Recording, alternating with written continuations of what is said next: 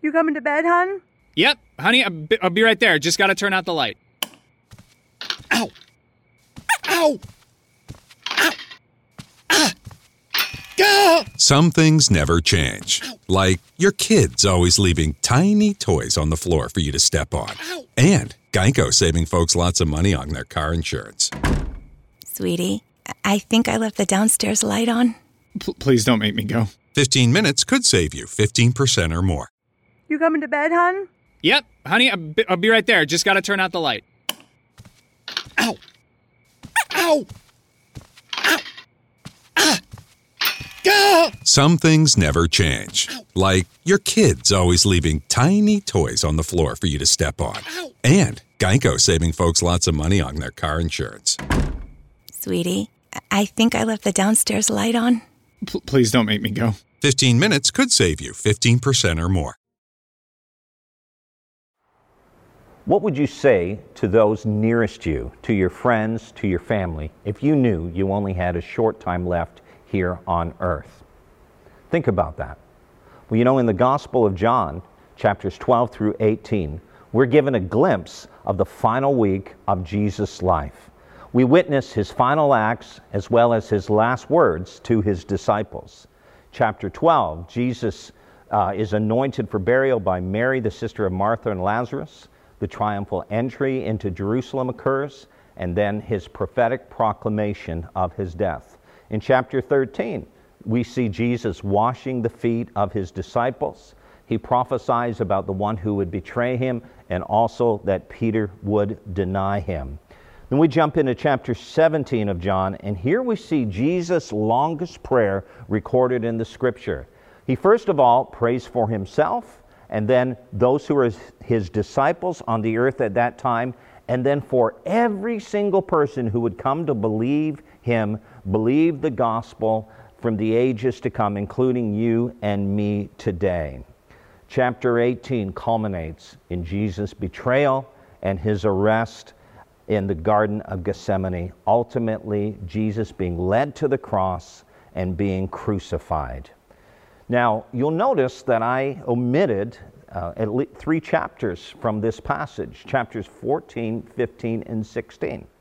The reason for that is because these specific chapters actually include Jesus' final messages to his disciples. And so what did Jesus say? What were his final words? Well, in chapter 14, he began to teach his disciples about the coming of the Holy Spirit, that he would be leaving, but the Holy Spirit would come. In chapter 15, he speaks about the truth of what it means for them to abide in him. As a branch stays connected to a vine, how they'll bear fruit, how they'll be persecuted, but they will still run with the gospel to reach the nations. And then Jesus comes back into the 16th chapter, speaking about betrayal and persecution. And then he again lands on the theme of the Holy Spirit. How important the Holy Spirit is in empowering them, in enabling them to be able to fulfill their calling, their destiny, the mission that Jesus had assigned to them.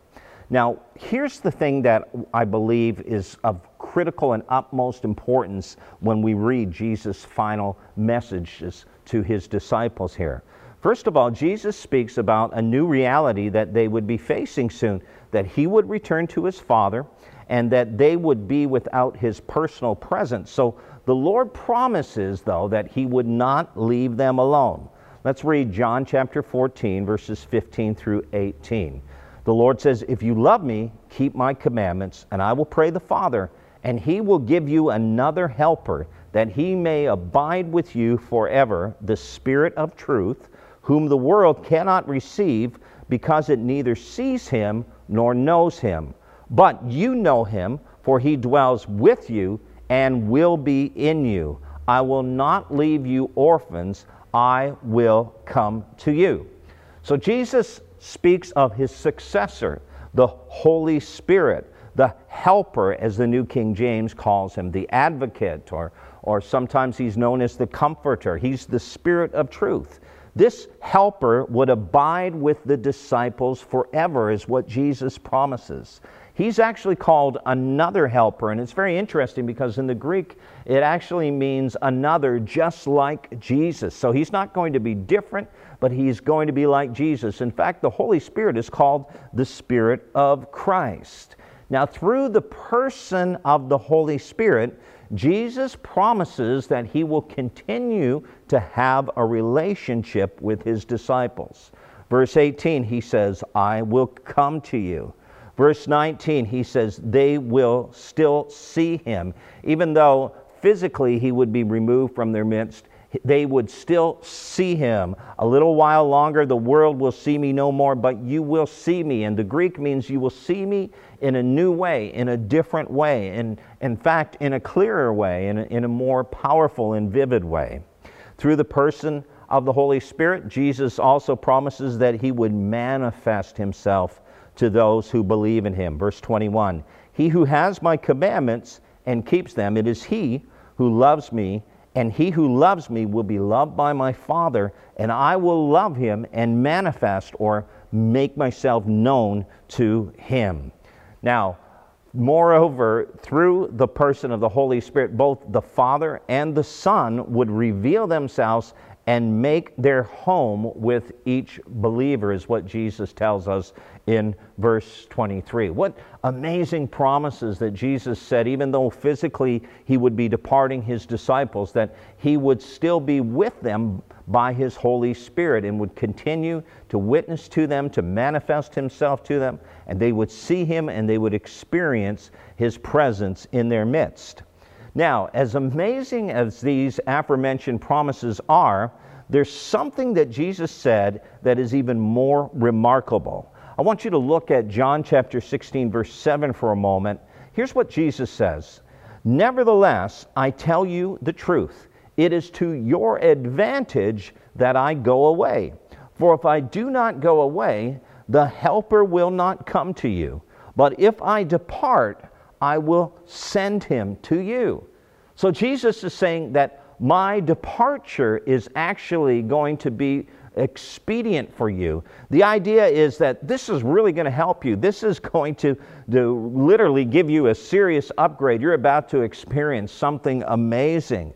So Jesus' exit from the earth meant the entrance of the Holy Spirit into the world. And the mission of the Spirit could not and would not begin till the mission of the Son was ended. Jesus could not come in the Spirit until he ceased to live in the flesh.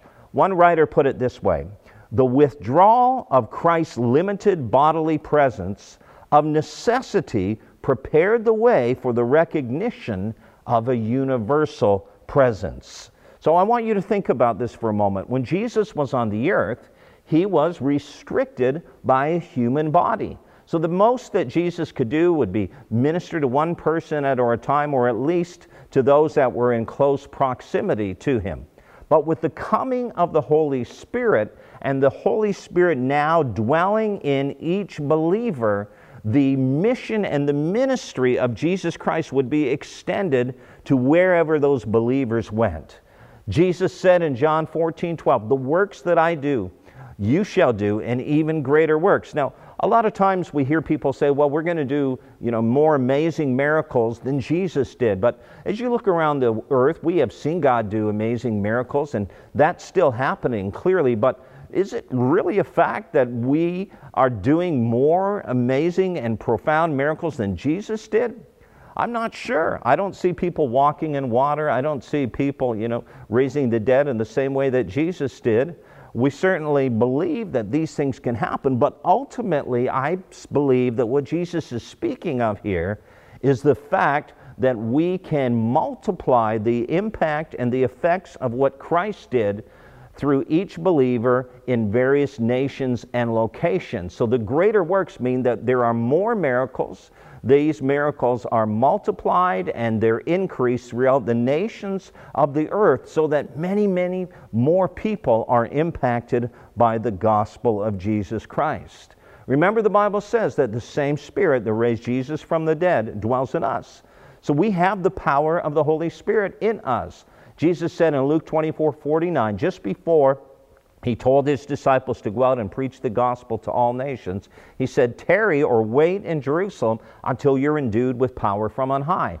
What he was saying is this, is you are to go and you are to preach the gospel, but you cannot do it in your own strength. You need the supernatural ability and power of the Holy Spirit. He said this elsewhere in Acts chapter 1, verse 8. He told them, when the Holy Spirit comes upon you, you will receive power to be witnesses unto me in Jerusalem, Judea, Samaria, and the uttermost parts of the earth. How important is the baptism with the Holy Spirit? Jesus said it is so important that his disciples were not released by him to go out and minister until they had received that on the day of Pentecost. You know, today, in many places in the church, we are guilty of teaching an incomplete gospel. It's a gospel that refuses to assign to the Holy Spirit his rightful place in the church and in the life of the believer personally. Contained in the Gospels is what I call the explicit mission of Jesus, which by and large is ignored by traditional theology today. Do you know that all four Gospels, Matthew, Mark, Luke, and John, introduce Jesus as the one who will baptize you in the Holy Spirit? Some of them say, baptize you in the Holy Spirit and fire. So there's this exclusive focus on this one central identifiable characteristic of Jesus' ministry. John said, when he was questioned of who he was, he said, I baptize you with water, but someone's coming after soon, who is greater than I am, so much greater that I'm not even worthy to be his slave and untie the straps of his sandals. He will baptize you with the Holy Spirit and fire. Now, before Jesus left the earth, he told his disciples to wait into Jerusalem, to not go out and preach the gospel, but to wait until they received what is known as the baptism with the Holy Spirit. Now, this actually occurred, this event historically happened on what we call the day of Pentecost, or the Jews refer to it really as the Feast of Weeks. There were three great feasts. There were Passover, there was the Feast of Weeks or Pentecost, and then of course Tabernacles later on.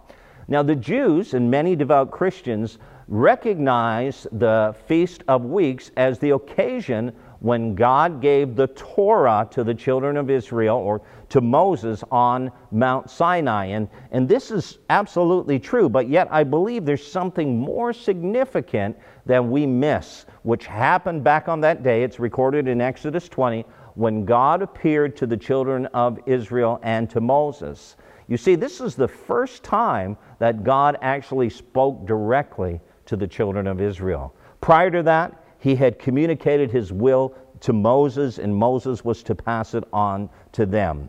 But it was always the Lord's intention that he have this personal relationship with his people, and that they recognize his voice so that they can keep his covenant.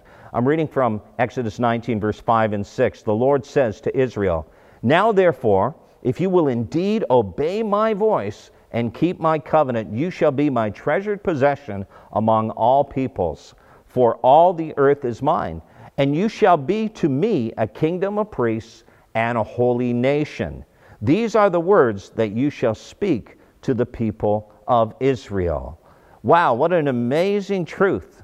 So God speaks to them. He gave them his, what we call the 10 Commandments, as recorded in Exodus 20, but he spoke with them directly.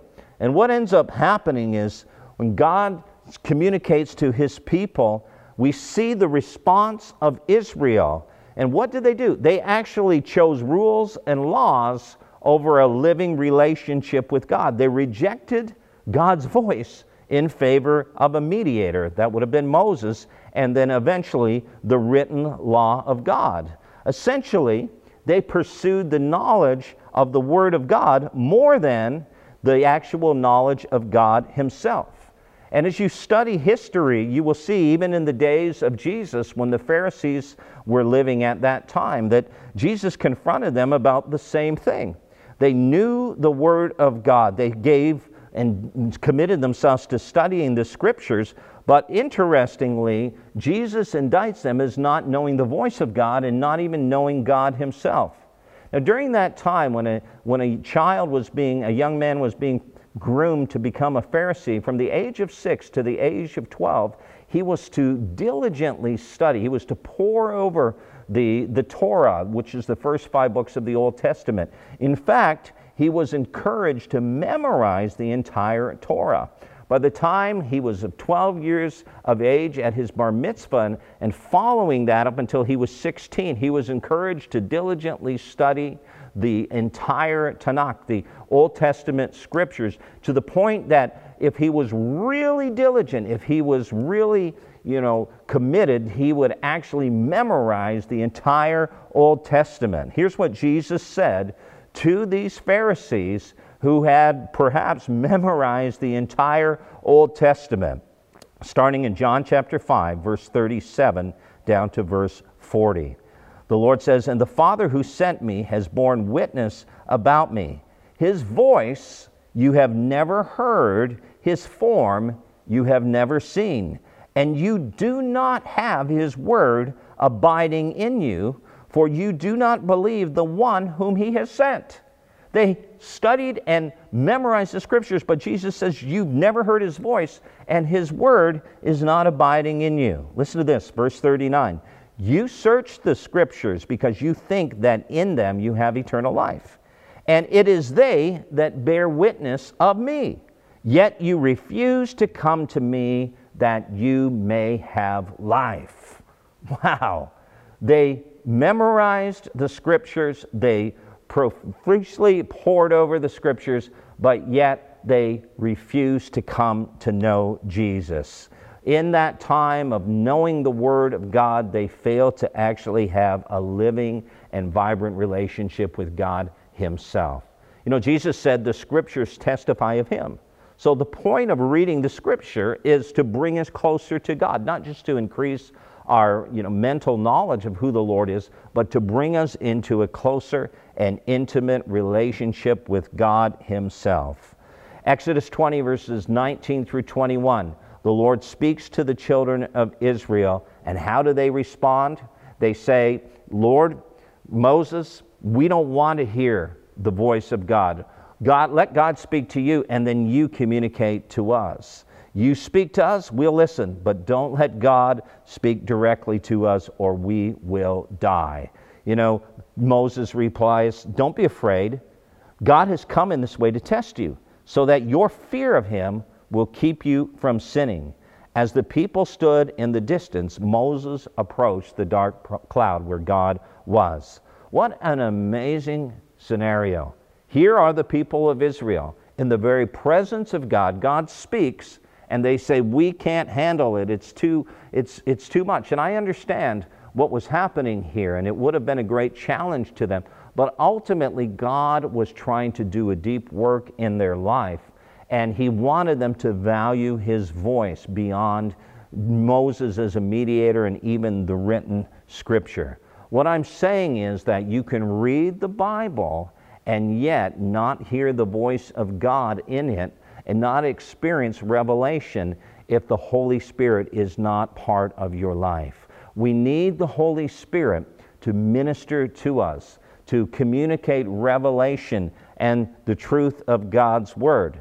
The promise of the coming of the Holy Spirit, which happened on the day of Pentecost, which was the Feast of Weeks, was an actual fulfillment of God's original plan that his people would hear his voice and know his presence. The baptism of the Holy Spirit was really God making good on his covenant promise, that his people would have direct revelation from him and a relationship where they could be intimate with him. And we understand that even when Jesus was on the earth, up until his death and resurrection, this wasn't entirely possible because the Holy Spirit would not live directly in them until after Jesus' death and resurrection. But Jesus was preparing them for this new covenant where God would actually live inside his people, would speak to his people, teach his people, comfort his people. They would know his voice. They would know what is his plan and purpose for their lives, and they would be led by him.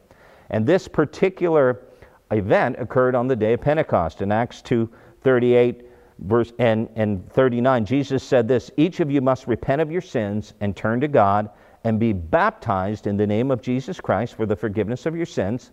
Then listen to this. Then you will receive the gift of the Holy Spirit.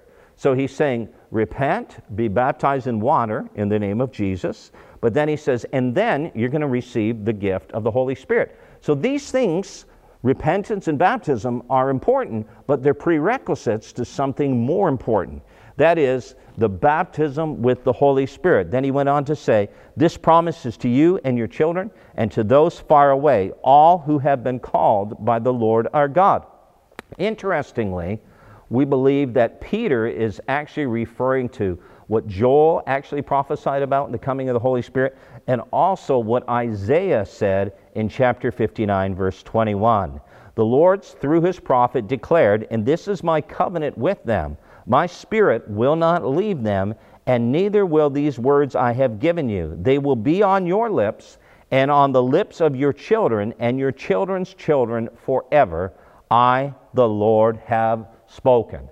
So, on the day of Pentecost, when the disciples were gathered together and the Holy Spirit came in as a rushing mighty wind, and there were these tongues of fire that descended upon each one of them, as recorded in Acts chapter 2, verses 1 through 4. The ultimate purpose of this is delineated here further on in the same chapter in verses 17 and 18, where they're quoting the prophet Joel. Peter's quoting him, and he says, this is a fulfillment of what Joel said many years ago. In the last days it shall be, God declares, that I will pour out my spirit on all flesh, and your sons and daughters shall prophesy, and your young men shall see visions, and your old men shall dream dreams. Even on my male servants and female servants in those days I will pour out my spirit, and they will prophesy.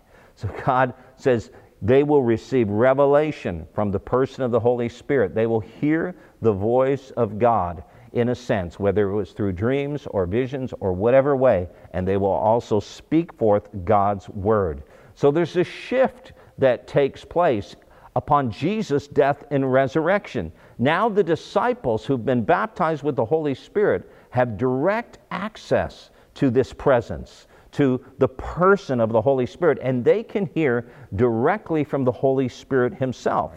Paul picks up on this move from knowing Christ according to the flesh to the Spirit. Romans 8 is all about this transition. He says we are no longer to know him according to the flesh, but we are to know him in the Spirit. We know Jesus in the new covenant by the Holy Spirit. The one that Jesus said is another helper. Very interestingly, the word that Jesus uses there in the Greek language is parakletos. I will pray the Father, and he will give you another helper. He will give you the parakletos, that he may abide with you forever. The word literally means one who is called alongside, one who is called to be beside us, to help us in every step of the way. In the Greek culture, a parakletos was one who encouraged and supported and strengthened others, especially those that were facing hard challenges. It was very often used of a military officer who met with his troops the night before battle, exhorting them to prevail, urging them to victory, but he would also remind them of his planned presence to be with them in the heat of the war, leading the charge. Isn't that amazing? Jesus said, I won't leave you as orphans. You're not going to be alone. I will send the Parakletos. He will comfort you. He will speak to you. But more importantly, he will be with you. He will be present with you in all things. The Holy Spirit helps us. The Holy Spirit is our comforter. He's the one who strengthens us. He's the one who gives us grace to be able to prevail in this life that we now live. In fact, what Jesus was teaching when he told his disciples to wait in Jerusalem to receive the baptism of the Holy Spirit, he was inferring, listen, you are not able to do what I expect you to do, what I've called you to do. It is humanly impossible for you to do this. You need the power and the person of the Holy Spirit to enable you, to give you this supernatural dunamis ability to be able to do what I expect of you. He says the Spirit teaches you. He'll guide you. He'll give you wisdom. He'll impart heavenly revelation to you and supernatural wisdom so that none of your adversaries will be able to resist or contradict. Secondly, the Holy Spirit will convict us of sin, righteousness, and judgment. The power of the indwelling Paraclete will give us the ability to live by the Spirit, to bear the fruit of the Spirit, and not to fulfill the sinful desires of our human nature. In other words, the Holy Spirit is going to empower you to live an overcoming life. He's going to empower you to be holy. He's going to give you this grace to be able to live differently than the people of the world, so that sin shall have no dominion over you, according to Romans 6:14.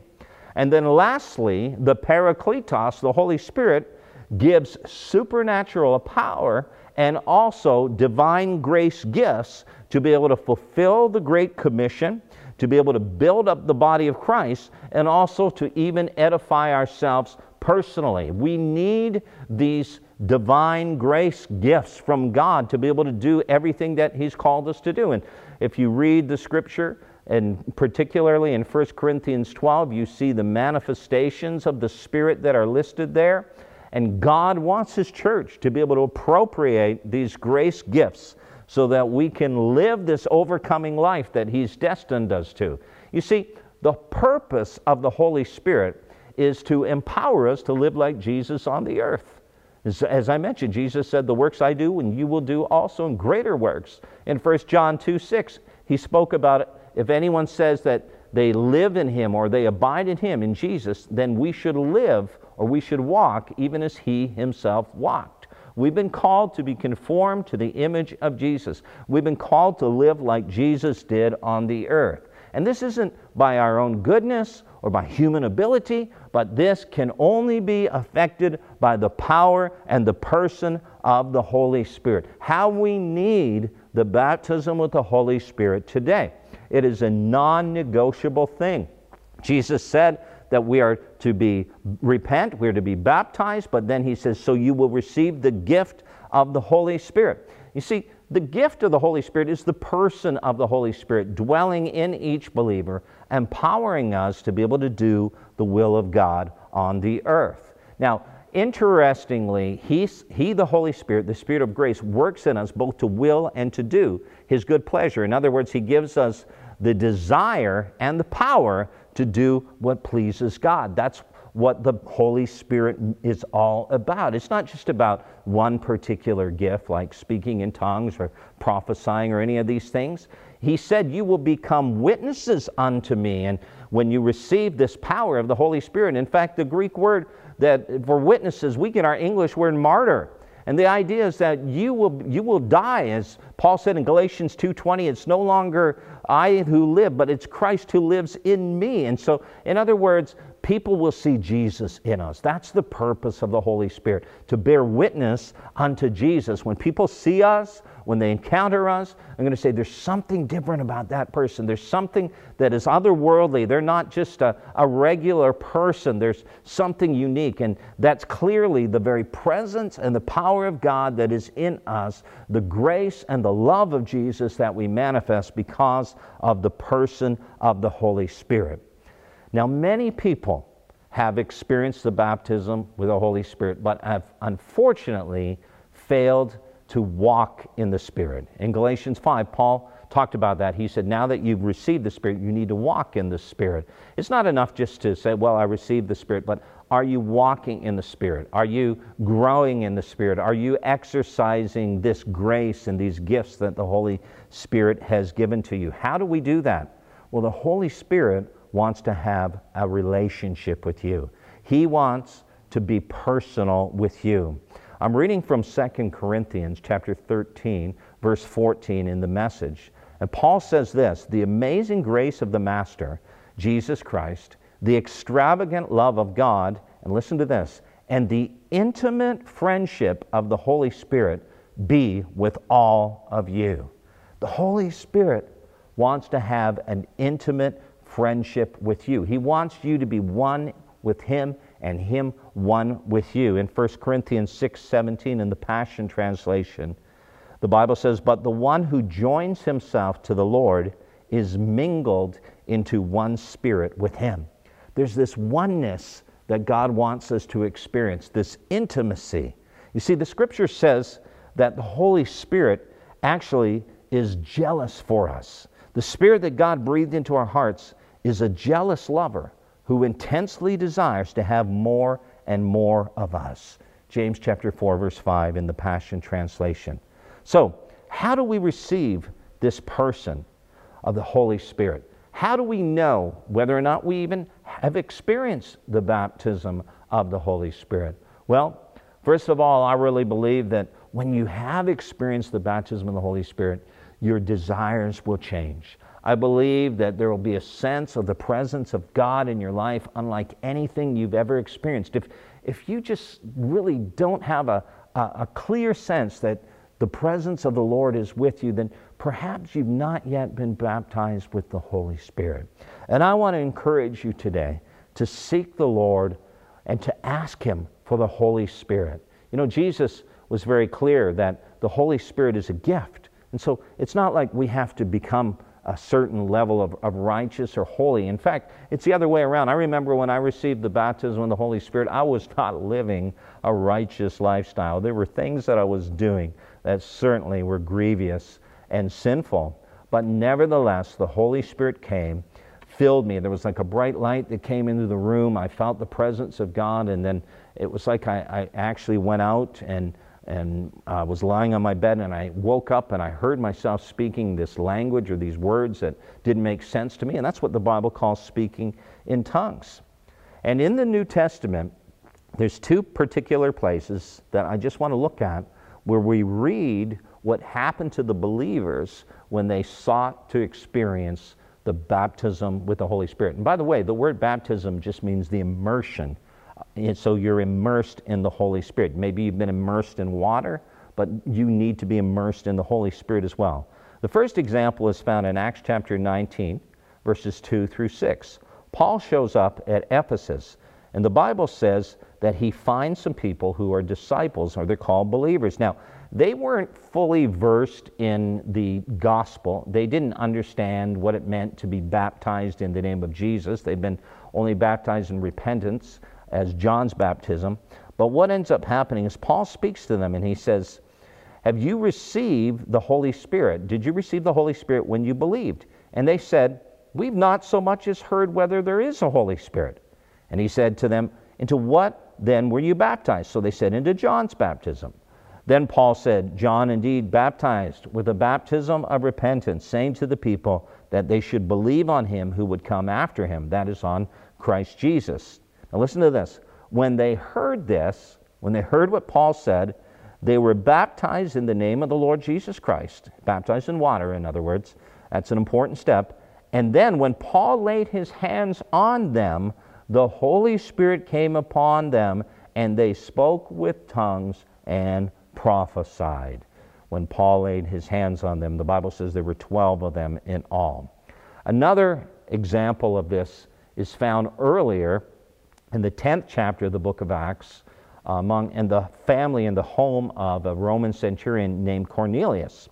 So Peter is summoned to go to Cornelius' household. He shares the gospel message with this man and his family. And the Bible says that while Peter was still speaking these words, the Holy Spirit fell upon all who heard the word. And those of the circumcision, the Jews in other words, who believed were astonished, as many as came with Peter, as many as accompanied Peter to visit this Roman centurion in his home, because the gift of the Holy Spirit had been poured out on the Gentiles also. So notice this. There's no prescribed way. There's no formula. God doesn't have to do it a certain way. But, you know, in the first example, Paul lays his hands. They receive the gift of the Holy Spirit. The second time, he's actually preaching, and while he's preaching, the Holy Spirit falls on them, and it says that they receive the gift of the Holy Spirit. And the Gentiles are the recipients here, and the Jews are blown away. They didn't really believe that God would do that. And how did they know? How were they convinced that these Gentiles had been baptized or had received the gift of the Holy Spirit? Look at verse 46. For they heard them speak with tongues and magnify God. Wow. Here we see an example of this supernatural phenomena accompanying or being subsequent to the baptism of the Holy Spirit. And really, it's at the same time as the Holy Spirit falls. And the first example, they speak in tongues, they prophesy. And the second example, it says that they just speak in tongues.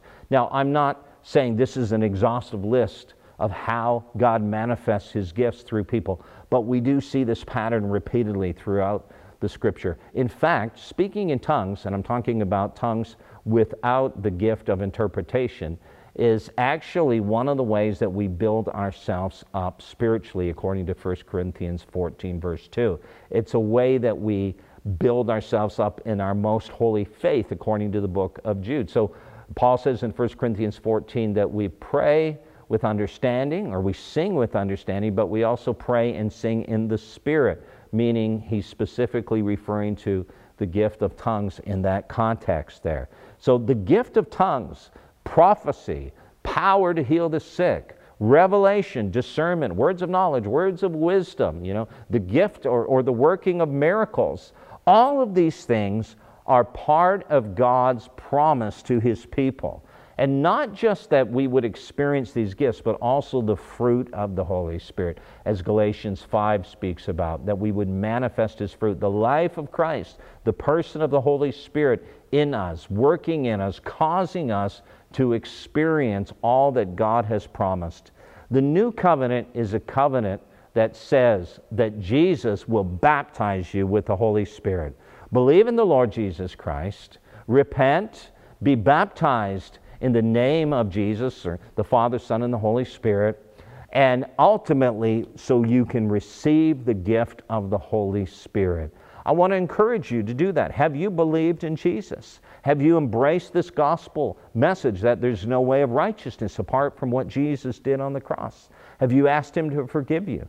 Have you invited Him into your life to cleanse you and to take control? Have you been baptized in water as a sign of repentance and commitment and surrender to the Lord? If not, I encourage you to do that. And then ultimately, have you experienced the baptism of the Holy Spirit? Interestingly, in the example of Cornelius and his household, they were filled with the Holy Spirit before they were baptized in water. And so God isn't stuck to a particular pattern or way of doing this. Ultimately, He's looking for people that are hungry. And you might say, well, I don't know if I believe that theologically, or I'm not convinced that I should speak in tongues. And that's okay. You know what? God wants you to experience the Holy Spirit. Are you open to experience the fullness of His presence and power in your life? Are you hungry for a relationship with God through the person of the Holy Spirit, where you have that intimate fellowship that Corinthians talks about with the Holy Spirit? All you need to do is ask Him to come into your life. Ask Him to fill you. Ask the Holy Spirit to baptize you with fire. Ask Him to change you, to give you power. And just say, Holy Spirit, I want everything that you have for me. That's the most important thing. Do you want everything that God has for you? Are you content with the way you are? I am so hungry for more and more of the Holy Spirit. It's not just like you experience it once and then you're topped up for good. No, there are new and fresh fillings that we need to experience from the Lord. We need to pursue Him in a deeper way. We need this grace, this power, and this provision of the Holy Spirit in our lives on a daily basis. So I want to encourage you to open your heart, church, to open yourself to experience the fullness of the Holy Spirit. Let's put aside our theological beliefs for a moment. Let's look at the Scripture, the examples I've just cited, and there are many more, and be open to the person of the Holy Spirit, allowing Him to change you, to empower you, to make you a new person, to give you zeal and passion for God. In the next few weeks, we're going to be looking at specific ways that the Holy Spirit will change your life. And I know you're going to be encouraged. But my goal is not just that you would be uplifted, but that ultimately you would be transformed and you would come into this great place of communion and intimacy with the person of the Holy Spirit. This is how Jesus lived when He was on the earth. And this is what God expects of us to do as well. Hallelujah. Thank you, Lord. We're going to do something different today. I'm going to take just a moment, and I'm going to ask you, if there's someone in your home right now that you're with, maybe there's someone you know and they're not physically present with you, but you can get on the phone, you can get on a FaceTime call with them or something, and just ask them, hey, I'd like to pray with you to experience the baptism with the Holy Spirit. Perhaps you're a person, you may be alone right now, but you want to experience the baptism with the Holy Spirit. I encourage you to reach out right now, even to your small group leaders. Reach out, and if there's no one that's available, then I want you just to do something in a moment. I want you just to place your hand on your heart, and we're going to pray. And I'm going to ask you to gather around anyone who's in your home right now, or anyone on Facebook or somewhere else that you know, and you can actually just begin to pray for that person right now. Just lay your hands on them, and it's very simple. Just ask them just to worship the Lord. Just take a moment, open your heart. Just say, hallelujah, Jesus. Praise you, Jesus. Just begin to worship Him. Gather around this person or persons and just begin to worship the Lord, and then just put your hand on them and say, very simply, just say, receive the Holy Spirit. Receive the gift of the Holy Spirit, as Paul did in Acts chapter 19. I encourage you guys to do that right now. Let's begin to pray for one another. Let's pray for fresh fillings. Let's pray for people to experience the baptism of the Holy Spirit who've never yet had and encountered God this way. Let's do that. And thank you so much for joining us today and being part of this service. Look forward to seeing you guys again soon. God bless you. Hear that? Is that America cheering or a sausage patty sizzling to perfection? It's time to cheer for Egg McMuffin and fresh cracked eggs at McDonald's. It's time to wake up to the aroma of freshly baked biscuits and treat yourself to a real honest-to-goodness morning meal. Breakfast. It's on at McDonald's. Now get any breakfast sandwich for just $2. Available only through the app. Mobile order and pay available at participating McDonald's. McD app download and registration required. When your dad started building a man cave in your bedroom,